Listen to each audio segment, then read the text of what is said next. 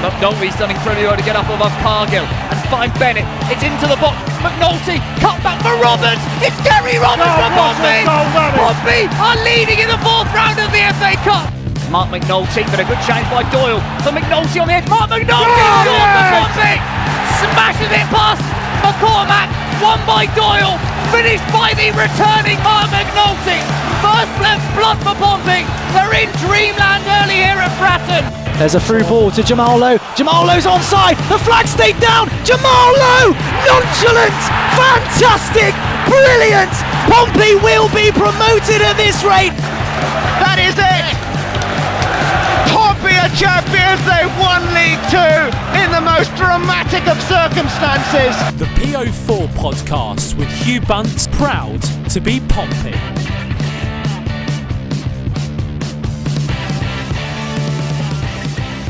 Hi Pompey fans and welcome to the PO Forecast episode 65. Well, it's been 2 wins since we spoke last time and Pompey storming up the league, keeping on track with all the other teams in the playoffs and now into the famous Leasing Trophy final. Woo! Woo! Joining me today to join in those celebrations is Freddie. How are you, mate? How's it going, Hugh? You all right? No, I'm great. Good to have you back on the show, Freddie. Always a pleasure. I know that you've got some interesting views on the Leasing Checkatrade FA Trophy, whatever it's called. So it'll be good to get your opinion. But on that, first of all, we're going to go in and we're going to review the game last night against Exeter. Following that, we're going to go back into the league and talk about the Shrewsbury game.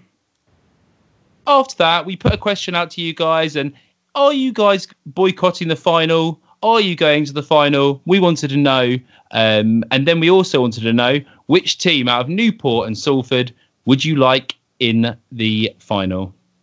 Obviously, when this comes out, Freddie, just realised everyone's already going to know who we've got, aren't they? So that's going to be a pure preference question. Yeah. Yeah. And following on from that, we're going to go and preview the game against Fleetwood and preview the game against MK Dons. And just before we get started, Freddie, the Pompey History Society are hosting an event today, Thursday, 20th of February, Fratton Park, past, present and future, hosted by Colin Farmer, who used to work for the club, also did that film Our Club, at the Legends Lounge, Fratton Park, 7 p.m, £6.50 a ticket, contact at Pompey History. Freddie, there's a lot to get through today, isn't there? And quite an action-packed show, so let's get right into it.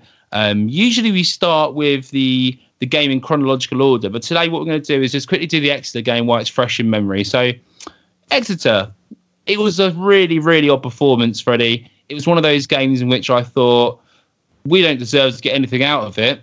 And then out of the blue, Pompey come back and steal the win. What was your thoughts? I know, what a ridiculous game that was. I saw the highlights of it afterwards and Portsmouth didn't seem to do anything for about 75 minutes. Then I saw that Exeter made 10 changes. I thought, oh God, are we going to lose to Exeter reserves? Is that really going to happen? That would be very deflating. But no, in the last quarter of an hour, things just went completely mental, didn't they? It just seems like beforehand, Portsmouth were wasting a lot of their chances. And again, they struggled to break down a team who are very defensive. You know what it reminded me of? It reminded me of a really bad England qualifier against a smaller side like Lithuania.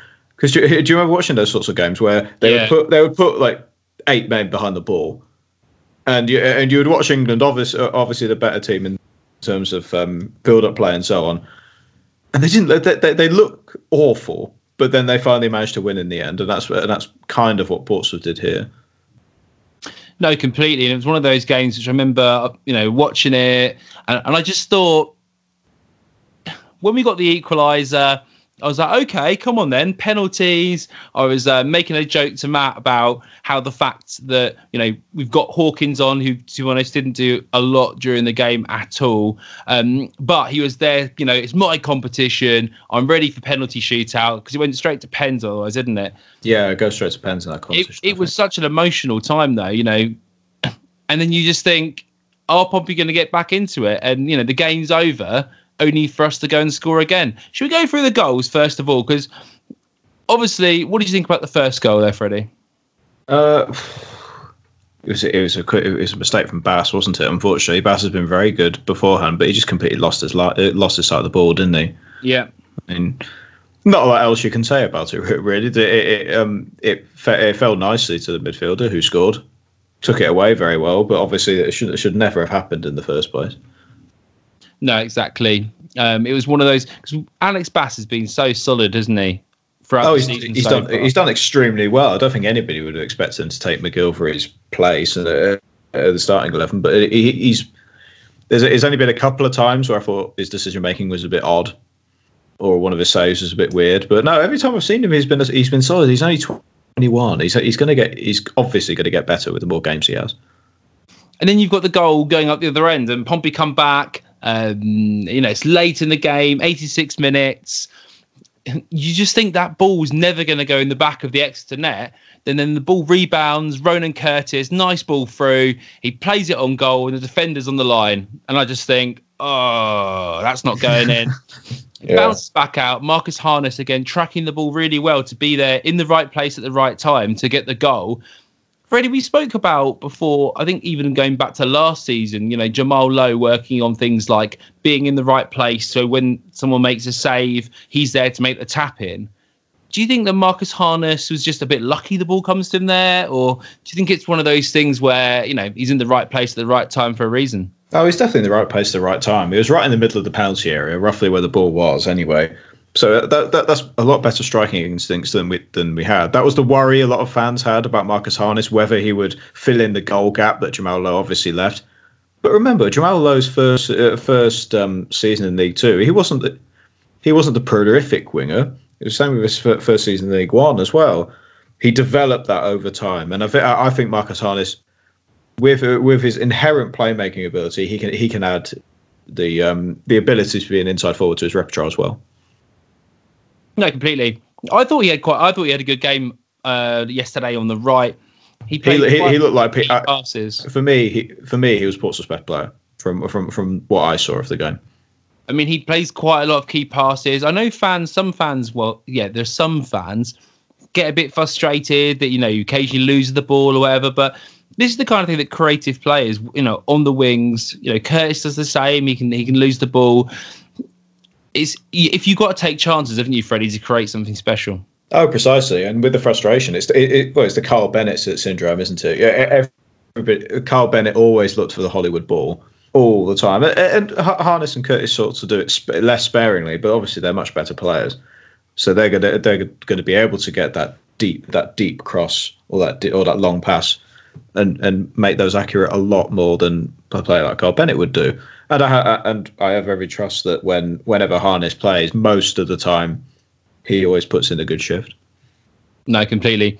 Mate, the commentary yesterday was absolutely awful from the Was Sky. It? No, unfortunately, I was really busy. So I watched the 12-minute highlights on iFollow afterwards. Mate. So it's obviously I didn't know how bad the commentary was, but was it that bad? Yeah, they were going on to sort of saying they called Marcus Harness Marquis, Marquis has been playing the game in the first half. Marquis is that's Harness for the ball, mate. Try getting the players right, and then they're like, "Oh, John Marquis is much more effective in the number 10 position. I don't know why he's playing up front." And it was genuinely awful, mate. I think Matt actually tweeted him and said, "Sort it out." Well, to play Sky commentary bingo for whenever Portsmouth on, did they mention Portsmouth nearly going bust? Yes. Yes. Did they zoom in on John Westwood? Yes. Yes, they did. Oh no, it's inevitable, isn't it? But that's the easy narrative they have, because obviously all their experts, they're not going to have them. They're not going to get them sat prepping for 6 hours before the game. They'll do prep, obviously, but not as much. It was awful though. They kept being like, "Oh, the ball was like." Ronan Curtis played a couple of crosses that it was really, really blustery day, and the wind took a couple. He overhit them as well, and they went off for a goal kick. And the commentator, I think it was Lee Hendry, it might have been, yeah. I can't remember. He was like, "Oh, why has no one made a run to get on the end of that?" I was like, I don't know. If you're like Ollie Hawkins twice as high, you were stood off the pitch, and you came back on for an offside point of view. Maybe you could get your head on it, but. It was awful, mate. But anyway, moving on quickly. So obviously we get that goal. Everyone's like, yes, get on it. And then it's an absolute, slap in the face. The ball comes across. I thought Randall Williams, who we highlighted for Exeter, and Freddie, me and you spoke about him in January, trying to, potentially sign him to play on the right-hand side for us. I do remember he had a very good game from what I saw when he came on. He was very useful.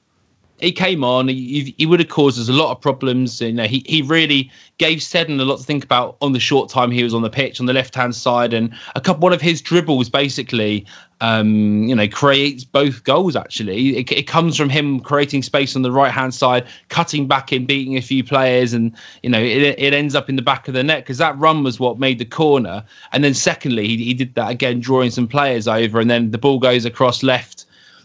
And the ball goes then back in the box, and Burge unfortunately gets a foot to it. It's one of those nightmare balls, isn't it, as a defender, when they play the ball between the defence and the goalkeeper? How many own goals have you? That own goal that Christian Burge scored. How many own goals have you seen that are similar? Where if the defender doesn't get across there, it would have gone straight onto the striker's foot anyway, and he would have had an open goal. So it was a catch-22. Really, it was very unfortunate for him. Yeah, exactly. And also, one thing I would say about the intangibles, Freddie, is that about team spirit, and Pompey of old probably would have crumbled at that point, wouldn't they, and not bothered. This was the beginning of the season. No chance whatsoever. At the beginning of the season, they would have folded like a deck of cards. It would have been that bad.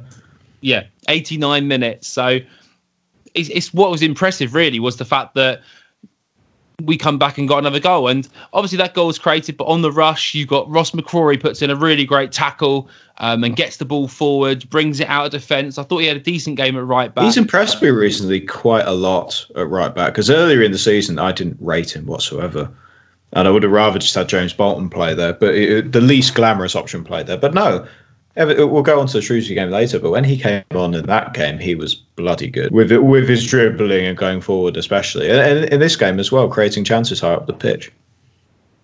Yeah, no, completely. So he brings the ball forward. I was liking that, mate. And he lays it off to Cameron McGeehan, who takes a shot. It takes a deflection. It goes in. You got to be in it to win it, mate. Straight into the top corner, and Pompey are back on track. And it looks like it's going to penalties. This is probably one of the most dramatic games we've seen in quite a long time, isn't it? And then from there on, it's all Pompey. Yes, of course. I was very surprised that Portsmouth got back into it to a certain extent, but the players now, though, have that grit, don't they? They have that winning mentality by playing lots of games in a row. And really, the only game we lost recently was against Coventry, and that was good when both teams weren't very good anyway. So they would have just wrote it off as an unlucky loss and carried on.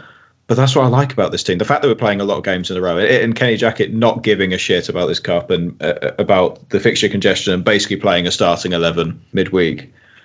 It gives the team that little bit extra, doesn't it? But even though there is that worry that Portsmouth are going to play over 60 games again this season. They played 63 games last season. I think the minimum they could play this season, with my maths, is 60 again. So that's 123 games in 2 years. That's mental. Absolutely. Then you got Liverpool. Then you got Liverpool complaining about one cup replay in the winter break, and they all go crying, which is completely ridiculous because obviously their depth is miles better than Portsmouth will ever will be. But no, I think flying first class around the world, though, mate. Yeah, I know. But in this case, I think the amount of games might be a good thing, as long as Kenny Jackett's sensible. And if players have got niggling injuries, he doesn't rush them back. I think they'll be fine with that. What do you think? Well, we'll wait and see what the news is on Ellis Harrison. I don't know if it's been confirmed yet because he obviously picked up a bit of a knock and couldn't run that off. I think Andrew Moon said it was a dead leg. Okay. And he said he's pretty much 50. It should be all right, but I think he said 50-50, but don't quote me on that. So, but he'll be definitely back for the game after the Fleetwood game on Saturday. MK. And if you if Freddie is wrong and you're mad, tweet him. No more tweets for me. I'm not bothered. That's it, at all. Get involved. Let us know at PO Forecast if you think Freddie's completely wrong. Okay, let's move on quickly because obviously it was that final goal, mate. That final goal. Tom Naylor brings the ball out. What was he doing, mate, to be honest? Because seen him do that ever. I've never seen Tom do that. Well, no, I've seen him drive the ball, but what it was is that cross-field ball, mate. So many times you see Naylor attempt something like that, and it doesn't work. But this time, it was meant to happen, mate. It was played across, and the thing I thought was really interesting, mate, was that not just that Ronan Curtis bring that ball down with such ease, but he played that ball on his left foot, didn't he? Which we've been talking about, and he's really, really improved his crossing from the left-hand side. And he put an absolute beautiful ball in for John Marquis to head home, who manages to head the ball directly into the ground, which is absolutely perfect from that distance. All round, I think it's the best goal he scored on the day. It's best goal. I think it's up there for a decent Portsmouth team goal. But the cross made the goal, didn't it? What a delicious cross from Ronan Curtis that was. His delivery now is excellent. He is pretty much. I would go on a limb and say he's probably one of the best left wingers in this division, quite easily, with the ability to score goals and cut inside. But then he can also put in ridiculously good crosses and keep on top of the fullback with his dribbling. Yeah, he's got everything, hasn't he? He's got everything. I think. Yeah, all-round class, mate. He is now. Precisely, and he's still only 23. Still, he's still got a couple of years until he enters his prime and gets maybe an even bigger contract than he might have got already. Do you think he's ready for Championship football if we go up? Oh, I think so. Completely. He looks like the best players we've got. He looks made for the Championship now, mate. Doesn't he? That class on the ball, the patience, the all-round cross to your left, etc., shoot to your right. Ronan's. Take players on. They don't know if he's going inside or outside now. That sort of predictability from the start of the season has really been mixed up. And precisely. No, because for a while Curtis was quite one-dimensional. Near the end of last season, when he was playing a lot of games, and he kept on doing the same thing. He always wanted to cut inside onto his strong foot all the time. But now he doesn't do it all the time. Now he does it often because it's one of the best things he can do. But now he crosses with his left foot. And then maybe he waits for an overlap from the fullback and puts in a nice through ball. I would go on a limb and say he's our best player. I think, anyway. He's definitely our most creative player at the moment going forward. I would definitely agree with that. Freddie, let's move on quickly. He's got a lot to talk about today. And let's talk about the game against Shrewsbury. That was more than a game, wasn't it? It was more like a Game of Thrones style battle with the weather out there. Oh, yes. It was awful, wasn't it, that weather? Again, Jesus. No, it was a very hard game for Portsmouth, actually, and I you could tell that Shrewsbury obviously set up like they did in the first game of the season to at least nick a draw. 3-5-1-1, apparently. Yeah, 3-5-1-1, which immediately turned into 8-1-1, obviously. Yep. But we've got to mention Kenny Jackett's substitutions. What great substitutions to be able to break up that back line by bringing on Ross McCrory and John Marquis. No, completely. And I think Ross McCrory has an impact. Obviously, he comes on. I can't remember how much longer after it was, 5 minutes or something like that. He gets the assist by, some real crafty footwork on the right-hand side, little shimmy, and he managed to knock the ball forward and, skin the defender before putting a ball in the box, a looping ball, which Ellis Harrison connects beautifully with on the head. And a striker like Harrison must be, absolutely licking his lips, mate, when the ball comes in like that and it's plonked on the top of his head. Oh, of course, yeah. He'll score goals from those situations all day long. I do rate Harrison as the other options alongside John Marquis. They both complement each other really well. No, absolutely. It was a quality game, mate, in that sense, because we've been talking about professional performance, and it was something we talked about after the Tranmere game, and Pompey do seem to be getting the job done, don't they? All the time, yeah. And even so, the stats back it up as well with the amount of high goal scoring opportunities we're creating and how good our passing is. So even if at times Portsmouth's wins look ugly in quotation marks, they're doing what all good teams do. Even if they don't look like they're having the best of games, they're winning games. And winning games comfortably. There was no point against Shrewsbury that you thought the Portsmouth would lose the game. Not at all. You just thought, at worst, it could be a 0-0 draw. Yeah, No, completely. I know a lot of people gave Marcus Harness a bit of stick. He was named in the D3, D4 Football Podcast Team of the Week from a stats perspective, and also in the the Football League paper Team of the Week as well. There's quite a few reasons why, and there's some Pompey fans, I suppose, out there who, again, didn't rate Marcus Harness's game at all and thought he didn't deserve to be even included in, the top Pompey players in the game, let alone, league wide or whatever. But first of all, Marcus Harness, I think he led the team in successful dribbles, beating players. He also got the key assist as well in that game. I don't know why people are sleeping on him, to be honest. He is slowly improving as a player. He had that injury at the Blackpool game, which was nasty, by the way. I was at the game. He got absolutely run over by the fullback. Then he took a while to get back in, played a couple of very average performances here and there. And I assume people still look to that and they've got that in the back of their head. Because I think Marcus Harness is one of those players where when he's off, he's off. When he has a bad game, you don't notice him. He comes off and you go, oh, wow, we started him. But no, in terms of stats, comparing him to Ryan Williams, and I'm not saying Ryan Williams is a bad player at all. He's a great squad player for Portsmouth. But in goals and assists, Harness 7 and 7 in all comps compared to Williams' 2 goals and 0 assists. Harness has higher cross completion, makes more progressive runs. And the key for me is expected assists, exactly the same as expected goals, where they just look at key passes and assists, and then compare them to a history of how good those sorts of passes are. Harness is 5.65 compared to Ryan Williams is 3, almost double the expected assists from him. That playmaking ability will at times carve teams open, and Kenny Jackett mentions this all the time. He wants those players and the way they play. They want them to have that one killer ball, whether it be a direct long ball or whether it be a splitting through ball like Tom Naylor did against Exeter. And Marcus Harness will do that. He's got the tool set to do that, and now he's scoring more goals as well from that right hand side. So no, I think Harness should start for the rest of the season at right wing. No, I mean, complete agreement, mate. Complete agreement. I'm looking at the centre backs quickly. Obviously, you've got Berger and Ragadinho at the back there. Their partnership just seems to be getting stronger and stronger. Do you want to hear an interesting stat about Burgess? I looked this up beforehand. He's 18th in the league for total amount of progressive passes. What, all players? All players, higher than a lot of midfielders and strikers as well. And that's from centre half. So people look at Sean Raggett and go, "Oh, he can't do certain things. Sometimes he can play the ball up from the back, but sometimes he can't." He only has to do that very sparingly. Where Burgess can control the distribution between the defence and midfield from the middle.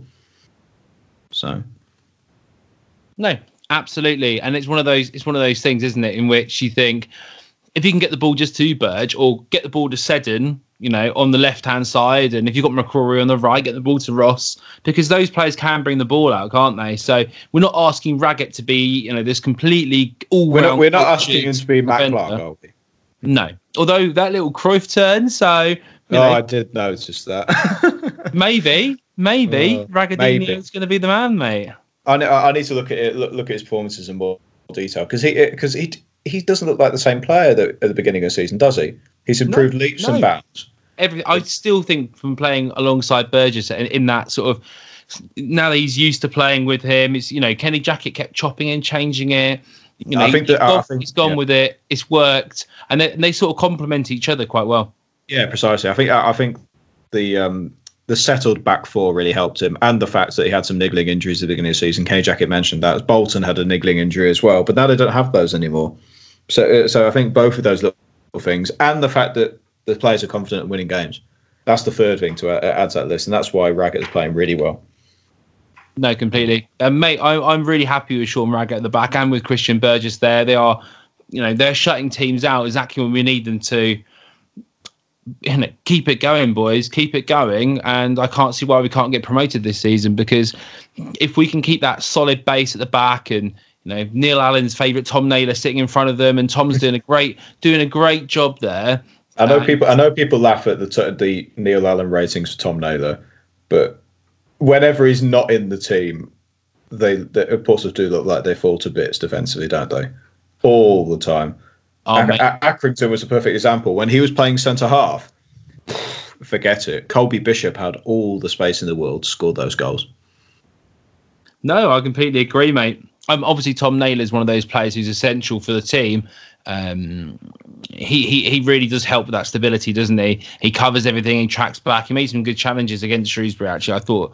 But yeah, let's go forward quickly, mate, because we've spent a lot of time talking about these games, and we need to get into the questions. And thank you, everybody, for sending in your tweets, voting on the polls, etc., because again, it really makes the show, and we really appreciate it. So we put a question out there today saying, are you looking to attend or boycott the Leasing Trophy final at Pompey's second home, Wembley?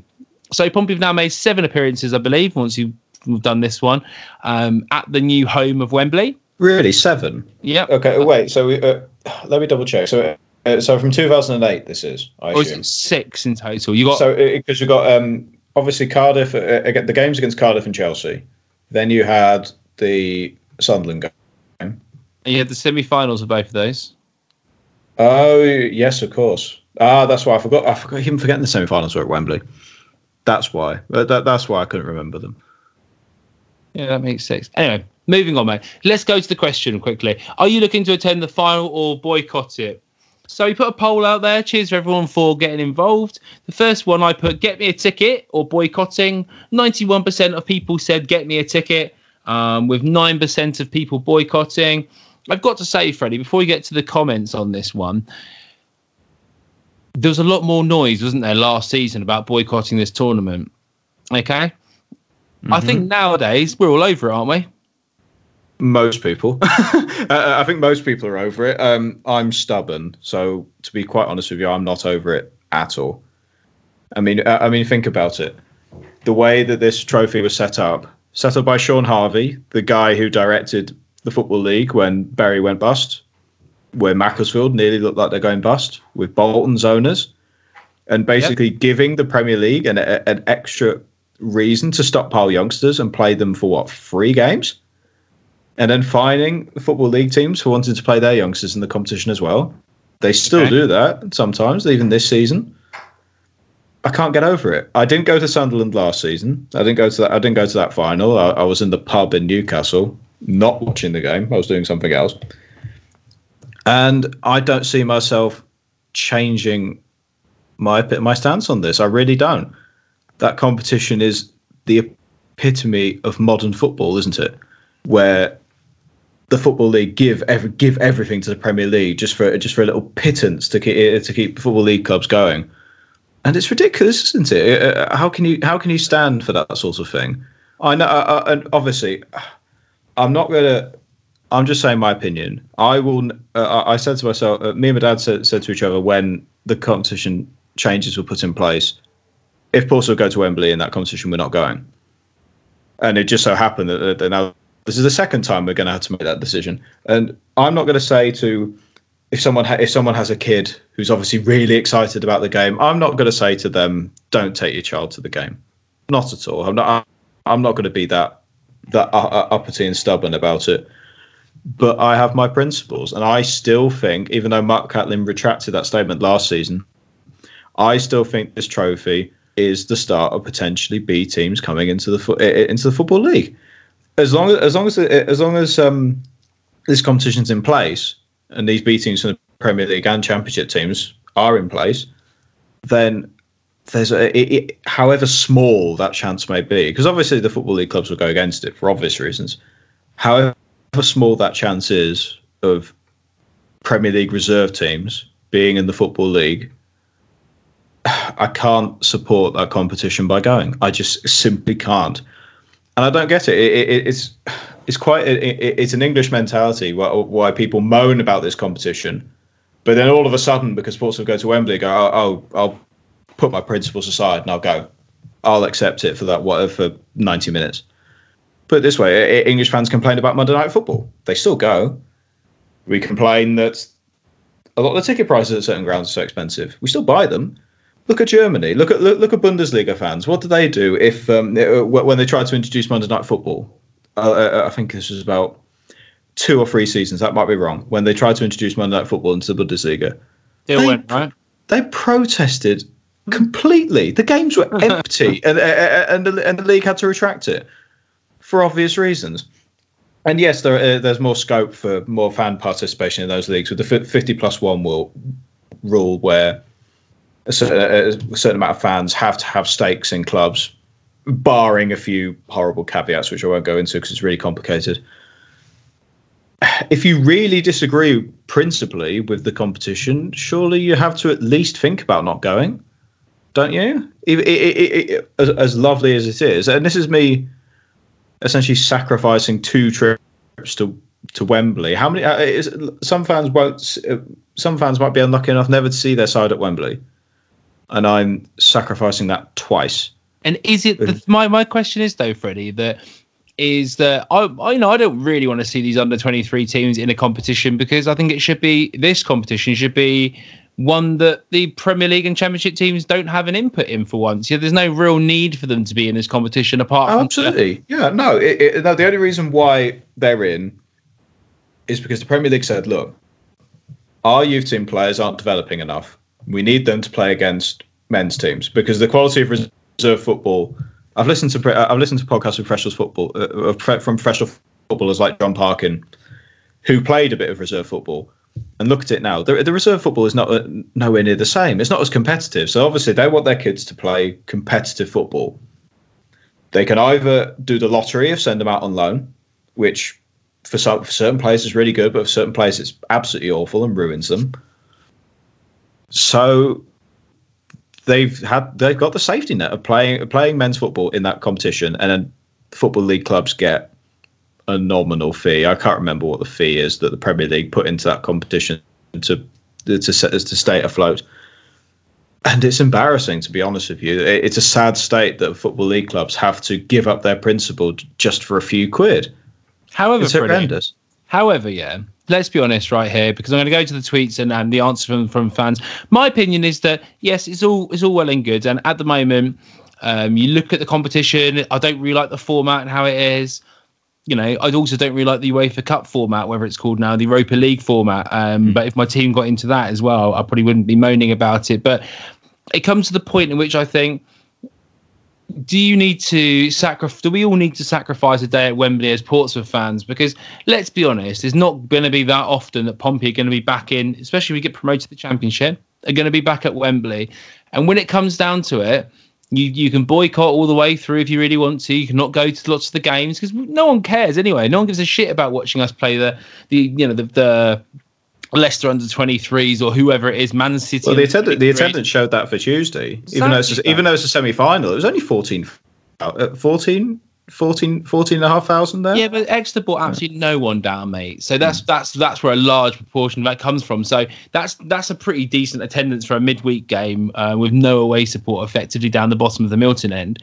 So my actual thinking on this is that, yes, the Premier League have pushed it. Yes, I definitely don't want to see B teams being pushed into the actual Football League. That'll be a completely different step, Freddie. If we start getting towards that, where I think, all right, you know, Premier League teams are trying to do a La Liga and put, I don't know, Norwich B into the second Football League. Yeah. Then I'm going to have a completely different outcry about it, mate. But as far as I'm concerned, at this moment in time, I don't think that I should necessarily, for now, you know, not attend this game at Wembley, because I went last year after umming and ahhing about not going, mate. You know, and at the end of the day, I went from a level that I just thought, do you know what, I want to go. And maybe that is sacrificing some sort of principles. But I think if it was an introduction into the league, right, it would be a completely different story, and you'd also see, other fans reacting the same way. Okay, let's go to what everyone else said. So, cheers everyone for messaging in. George Stevens says, I think people should boycott. And then he put, then there'll be more chance of a ticket for me and my son. Well, he can have mine. He can have mine. I'll give him my. Me and my dad will give them our tickets if we get them, because I think. I don't know. I'm not going to have a go at people for going. I'm not that sort of person. But I can't throw away my principle for one game at Wembley. I can't. It's just not me. Well, here's a man who's thinking of wavering his principles. Cheers, Rob, for messaging in. Pompey News Now. He says, I'm wavering now. Was definitely not going to go. Didn't go last year, but a booze up at Wembley way is hard to turn down. Well, he just loves his booze, doesn't he? we saw him after the Tranmere game. He definitely enjoyed his booze. So. And Newcastle and Sunderland in Newcastle. In Newcastle afterwards. Oh, PNN nights out, eh? Yeah. Legend, Rob. And mate, you should be coming because I'm going and we're going to have a laugh. Pompey Harry messages in. He says, attend it like I did last year. My first time there as a fan. I watched all the other times on TV as a kid. Cannot wait to go back and hopefully make history. I do understand that because I did go to Wembley once. I went at the 2010 FA Cup final, the one against Chelsea where he lost. So I have been to Wembley before. I enjoyed it then, even when we lost. And obviously, I do think there's something special about Wembley. There always is, but I don't know. I just don't think I can bring myself to go. To be honest. Yeah, I think there's definitely a thing, isn't it? Especially with younger people going, people taking their kids. Oh yeah, young. I mean, we're sound like two bunch of really old people here now, Freddie, but. You know, I was at the 2008 one as well. I was at the 2010. I went to the semi-finals, involved in all those as well. So remember us playing Spurs. That was pretty, incredible as well in the semi-finals, winning in that game. And those are memories that will stick with me for my whole life. And whether Pompey are going to get back into a position where they compete for a major trophy again, it's going to be tough, isn't it? It's going to be a lifetime, possibly. Hopefully, of course, yeah, maybe. So I think people, especially if they haven't been or have young kids, I think there's definitely a good argument for that. Bazza messages in. He said, "Who wouldn't want another trip to our second home ground?" I don't know. Portsmouth always do it at Wembley, don't they? Always. Apart from the one game I went to. So maybe me not going will make Portsmouth win again. There you are. Another addition to Portsmouth Football Club that I've made. Love it, mate. Jonah messaged in. Cheers for that. Says attending. I didn't go last year. Missed a cracking day. I went last night. The atmosphere was class, and it was one of those games I remember for a long time. Can't believe people left early. Facepalm. Oh yeah, I saw that. Imagine leaving at 1-0. Imagine leaving that game at 1-0. I never leave games early, and I can't imagine what they must have felt like when they got home and looked at the score. No, I don't leave until the final whistle, mate, ever. I don't care if I'm going to miss a train and end up having to get the mega bus back in the morning. I'm still going to stay and watch the end of the game. But everyone's entitled to their own way of doing things, and that's just what I do. Jacket's Jacket messages in. Cheers, mate. He says, given the fixture congestion we're entering, and Kenny liking a settled 11 and little squad rotation, after last year's exhaustion leading to poor form at the end of the season, how much squad rotation do you feel Kenny is likely to use, or would you use? Balance of fresh legs and continued momentum. Do you think this addition in the Cup, mate, and the addition of the Arsenal game still to come, the final, do you feel that we actually need to start rotating the squad? Not wholesale. But obviously, a couple of changes here and there wouldn't go amiss. It might be a difference of starting John Marquis or Ellis Harrison in one game and then starting vice versa in the other game. It might be changing the odd midfielder. No, I know Jacket likes a settled team, and he is the sort of manager to definitely play a starting 11 against Arsenal, isn't he? I haven't got any doubt in my mind for that. But I feel like Portsmouth have the depth now. Portsmouth have the depth where, let's say Brendan Houndsdrop goes in at left back, I've got no worries at all. Let's say Close comes in the centre of midfield instead of McGee, and if Andy Cannon plays, I've got no qualms about that whatsoever. It's not like last season where you looked at the bench and went, "Dear God, who are we going to bring on to change the game?" So I think Jacket will rotate his side a bit more this time. Whether it will be extensive, I don't think so. It's not his style to have to make 10 changes for one game and then 10 changes for another. It might just be gradual. But yeah, there is that worry in the back of your head where, if we remember those playoff games, they were awful. They were so bad. They were arguably the worst performances of the season, weren't they? So there's always going to be that worry, but Portsmouth can't do anything about it. We just got to try and not fall into the lottery that is the playoffs. Yeah, and Kenny Jackett can stick on if we get the Checkatrade Trophy final and he goes back to back. It will be, a unique trophy, something to go in his trophy cabinet, won't it? The only manager to hold the trophy back to back. Yeah, precisely. Another history-making thing that Portsmouth have done. Yeah. Okay. Angie messages in. She says, "Hi Hugh, do you get any money for Burgess scoring even if it's an own goal?" The answer is no. I can't wait for the final. I've already booked the hotel. Not bothered who we get in the final. I actually didn't bet on Burgess this week, by the way. Oh, grim. Which is fine. Out of interest, who do you want in the final then, Newport or Salford?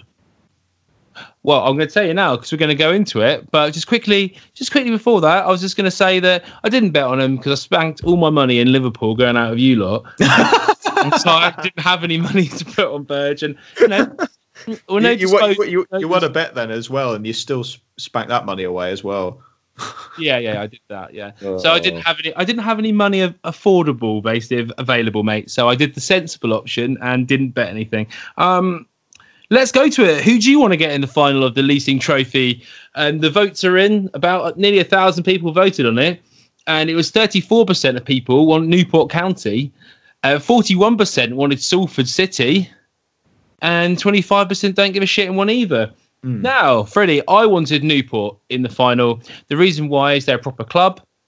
Yeah, they're not a franchise. They're not a little plastic thing that Gary Neville puts on his mantelpiece. No, I want Newport County as well because the entire of Wales will turn up if Newport County get into that final. Exactly, it will be England versus Wales. I can see it now. Pride of England, Portsmouth, etc.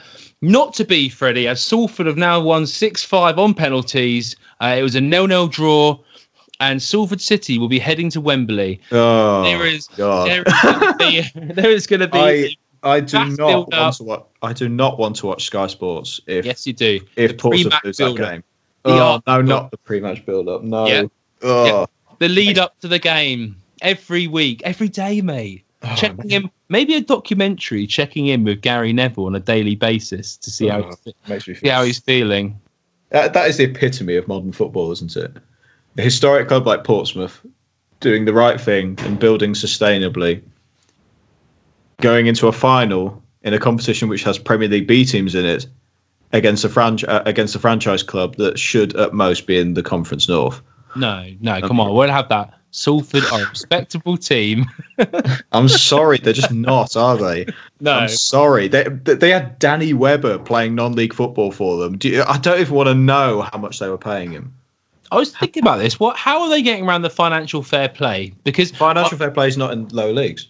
Gary Neville mentioned it in his whatchamacallit, when Man City got done for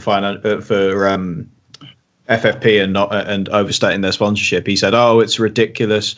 These FFP restrictions. We wouldn't be able to do the magical things that we've done at Salford. It's not magical. I mean, come on. All you've done is they've got Paul Lim, the owner of Valencia, to put in a part stake into Salford with the rest of the class of '92. Just pump a load of money into it. It's not. It's really, there are financial play regulations in the lower leagues.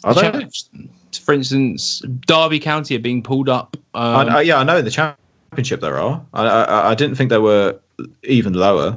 That was the point I was making, because I know Birmingham got dot points for FFP in the Championship. Yeah, but I assume the EFL has the same rules across all football league divisions. But I think that's probably what he meant at the beginning in the conference.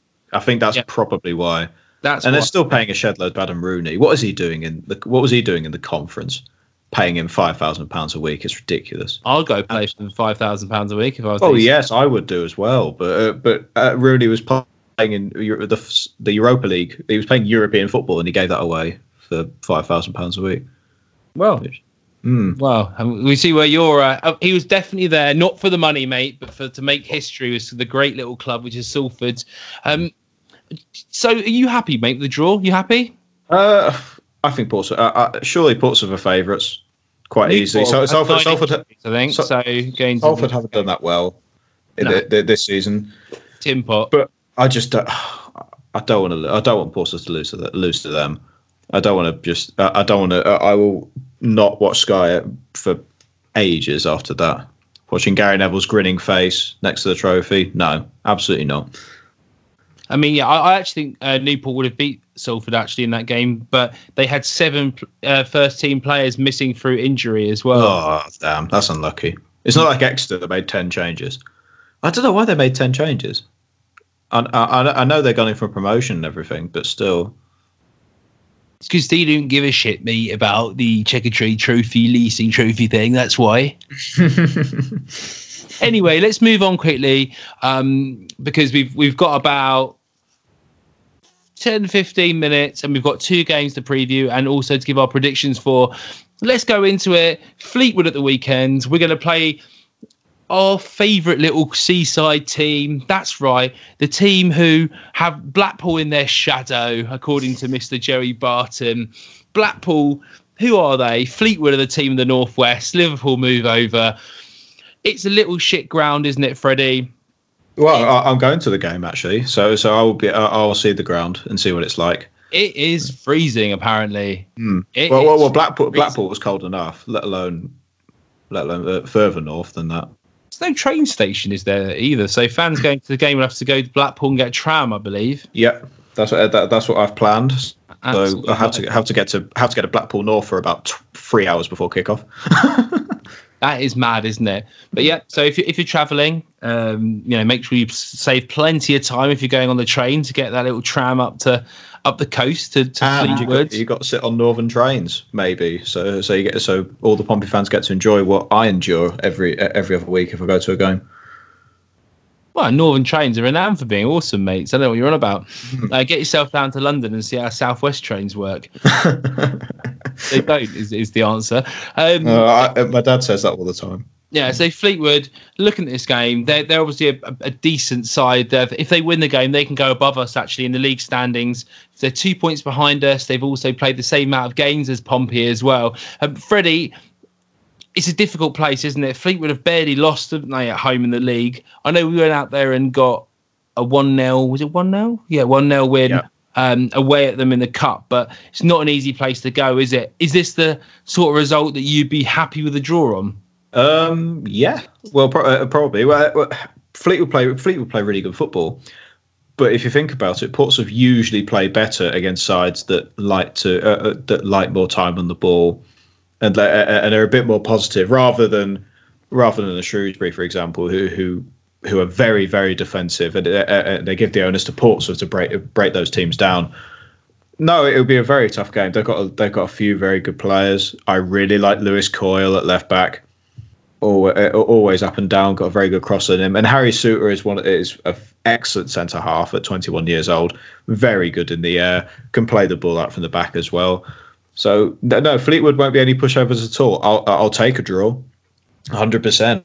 I'll take a 0-0. I'll sit in the cold and watch a 0-0, 100%. Obviously, we want to try and get the win, but a draw would not be a disastrous result. Obviously, we've got that game in hand, so it will take us on level with Sunderland, in 5th above us. So, looking at how Fleetwood play, they play sort of a 4-3-3 formation. They like to get the ball quite wide and attack down the wings. They're pretty strong at defending set pieces as well, Freddie, statistically. So, if we're looking to have a cheeky little pound or two on this game, I'm not sure if it's the right game for a Burge/Raggett header. However, they are absolutely dominant at the moment, so you never know. They've obviously got Ched Evans up front, which people know for the good and bad that he's been in the media for. And also, I think the main player playing for them is Paddy Madden, isn't it? Paddy Madden's always scored goals at this level. 15 goals in League One this season, 2 assists for Paddy Madden. He is the sort of player who can... He's a strange player, isn't he, Freddie? Because he likes to sort of get the ball down. He's sort of he finishes well, but it's not just that, is it? He's sort of just... He's always in the right place. He cuts inside. Sorry? He's always in the right place a lot of the time. He's a fox in the box, isn't he? He's their answer to the John Marquis. There you go. And looking at the team generally, they've got what's his name in the middle. Let's have what's his name called. They got Rossier in the middle. Roster. Yeah. And what are you feeling about them? How are we going to get at them, Freddie? It's going to be a very tough game. I think the main thing is to not sit too deep if they start playing. When Portsmouth sit very, very deep, you know what the problems are. You know what the problems are when Portsmouth sit very, very deep and can't get out of their own defensive area. No, but Portsmouth have to be patient on the ball, not take too many risks. I know they love that killer ball a lot of the time. They just need to be a tiny bit more patient. Use the width that Seddon, Curtis, and Harness give, and counter attack with pace. I think. Because I think I think more quality opportunities will beat Fleetwood rather than going for the usual. Oh my God, we got the ball. We need to get the ball as far forward as possible all the time and try and make as many chances as possible. Now I think if Portsmouth are really patient, use the width and if they counter attack quickly, I think Portsmouth will be fine. And Fleetwood play a 3-4-3 formation, Freddie. We really have to make sure we get the ball down there and play a little bit against that sort of formation, don't we? Precisely, yeah. Because is when you've got Marquis or Harrison or whatever running around against three centre-backs with the ball being hoofed up to them. So I think when it's three at the back in particular, you really got to get the ball down, spread it wide, and get into those channels in behind on the left and right-hand side of the defence. Oh, precisely, yeah. That's what Portsmouth did against Sunderland when they played a three at the back formation, and look how that game turned out. Press, mate. Precisely. When you look at the last game that Fleetwood played, obviously they won 2-1 at home to Peterborough. When you go back as well, the game before that, they won 1-0 away at Wycombe despite having a player sent off. They were then won 2-1 away at AFC Wimbledon. They won at home 2-1 against Doncaster. So you can see it's quite a tight team, aren't they? They're not free scoring away. And they drew at home with Coventry 0-0 and they drew away at Bristol Rovers 0-0. So it looks to me like it's going to be a 1-0, 2-1, 2-0 sort of game. Freddie, what's your prediction for this game? I'm going to go with 1-0 Portsmouth. 1-0 Pompey. Who's the score? Ooh. Marcus Harness. Cool. I'm going to go 2-0 and I'm going to go Ronan Curtis. Brace. Nice one. Yeah. Let's do this, mate. Let's do this. Right. Let's go into it. We've got 5 minutes left, Freddie. Let's quickly have a look at the Tuesday night game. It's something I quite often forget to do, if I'm honest, on the podcast. I forget we've got a sneaky Tuesday game. Like a lot of these games we've got now coming up on the schedule are not at the weekend, which I noticed. So MK Dons, we saw them, and if you were at Stadium MK or whatever it's called now, you would have seen it was a pretty disappointing journey over to the glamorous Milton Keynes. Pompey looked really poor in that game at Milton Keynes. I thought we didn't get in the game properly. They really ran at us and caused us quite a few problems. There was a lot of space on that pitch. It's quite a big pitch. And they were quite quick going forward. And I thought Pompey really struggled to get in the game. But that was one of those blip games, wasn't it? In between quite a few, better performances from Pompey. And that seems to be quite behind us, that sort of form. I think now with Raggett and... Excuse me, I should have drank some water. Raggett and Burgess at the back there, looking more solid. We should be able to shut MK Dons out. Freddie, is there anyone for the MK Dons team in particular who you're looking at who you think that person's going to cause Pompey trouble? I think in the centre midfield, I really like McGrandles, proper box-to-box player, loves to always get on the ball.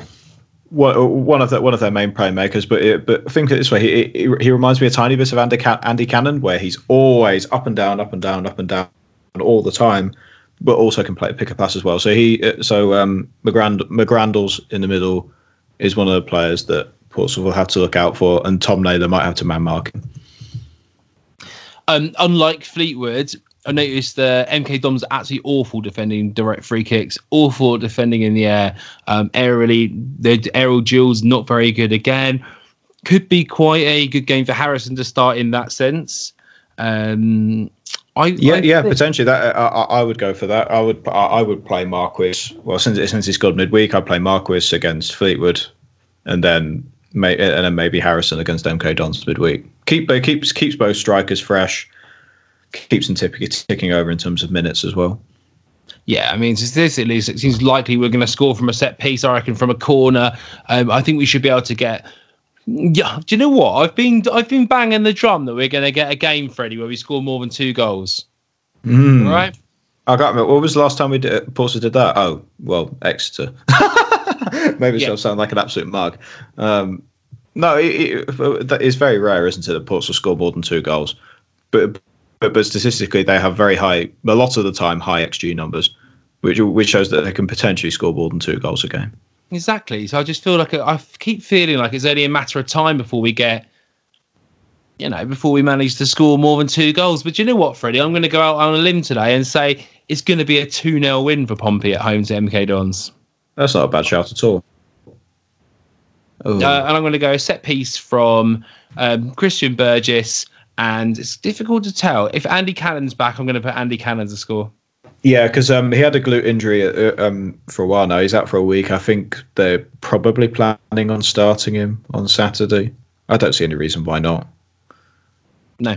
If Andy Cannon starts on Saturday against Fleetwood as well, just tracking back quickly there, Freddie, I think it's going to be a huge game changer in the way that we get on the front foot and play the pressing style that's really needed against that back three that Fleetwood have. We have to really get on top of it, get at them. Can't just sit back all game horrendously deep. It's not going to work against precisely, yeah. Well, we saw it for ourselves against Tranmere when Cannon wasn't in the team. It's not as if Portsmouth's midfield were bad. It's just that there wasn't that high press. There wasn't that high press which we've seen Portsmouth do, which completely kills off teams. So if Andy Cannon starts, we have to hope that the very, very high press comes back again. And do you think if Andy Cannon does start, that means that McGeehan drops back into the role alongside Naylor and Close comes out of the team? Oh, that's a tough one because Ben Close has been playing very well defensively as well in that double pivot next to Naylor. I can't. I'm not sure on Kenny Jackett's thinking of which centre midfielder he prefers. I think he prefers McGeehan there. Yeah, I think so too. If you look at the game against Exeter, he took Close off, moved McGeehan back into that role, and then put Marquess into 10 and Hawkins up front. Yeah, fair enough. So you might play McGeehan next to Naylor with Cannon at 10 if he plays in that. Yeah, I think he'll do that as well. Another quick question, mate, for this game, and just before we do a little bit more of a breakdown, is that Ross McCrory, has he earned the right back starting role off James Bolton?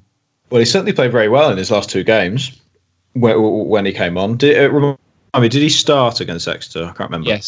Yes, he did. Why not? If you want some more, certainly if you want a more attacking option at right back, you go for him. So maybe you do the same thing again, where if you want a steady team at home, then you play Bolton against MK Dons, and if you want a very, very high press with your players going forward back and forward all the time, then you play McCrory at right back. You think that, wouldn't you? I sort of feel Kenny Jackett would flip-flop that and play a defensive player away from home, and then more attacking player at home. Yeah, because we've seen that happen so many times where he plays more defensive. But really, Fleetwood are a playing team. Since Fleetwood like to be on the ball a lot, I'm just hoping he doesn't do the same thing where I watched Portsmouth away at Rochdale, where they sat really deep. I mean, really deep, where to the point where there wasn't a player. When Rochdale were in possession, there wasn't a player on the halfway line. I just hope that Portsmouth don't do that. No, completely. There's absolutely no point in us doing that, Freddie. That will just, you never know. We could scrape a 0-0 by doing that. But I think Pompey should be able to go out and win both of these games. No, Fleetwood are a good team. As we said, I think they've won 4 on the bounce now, including some really good teams.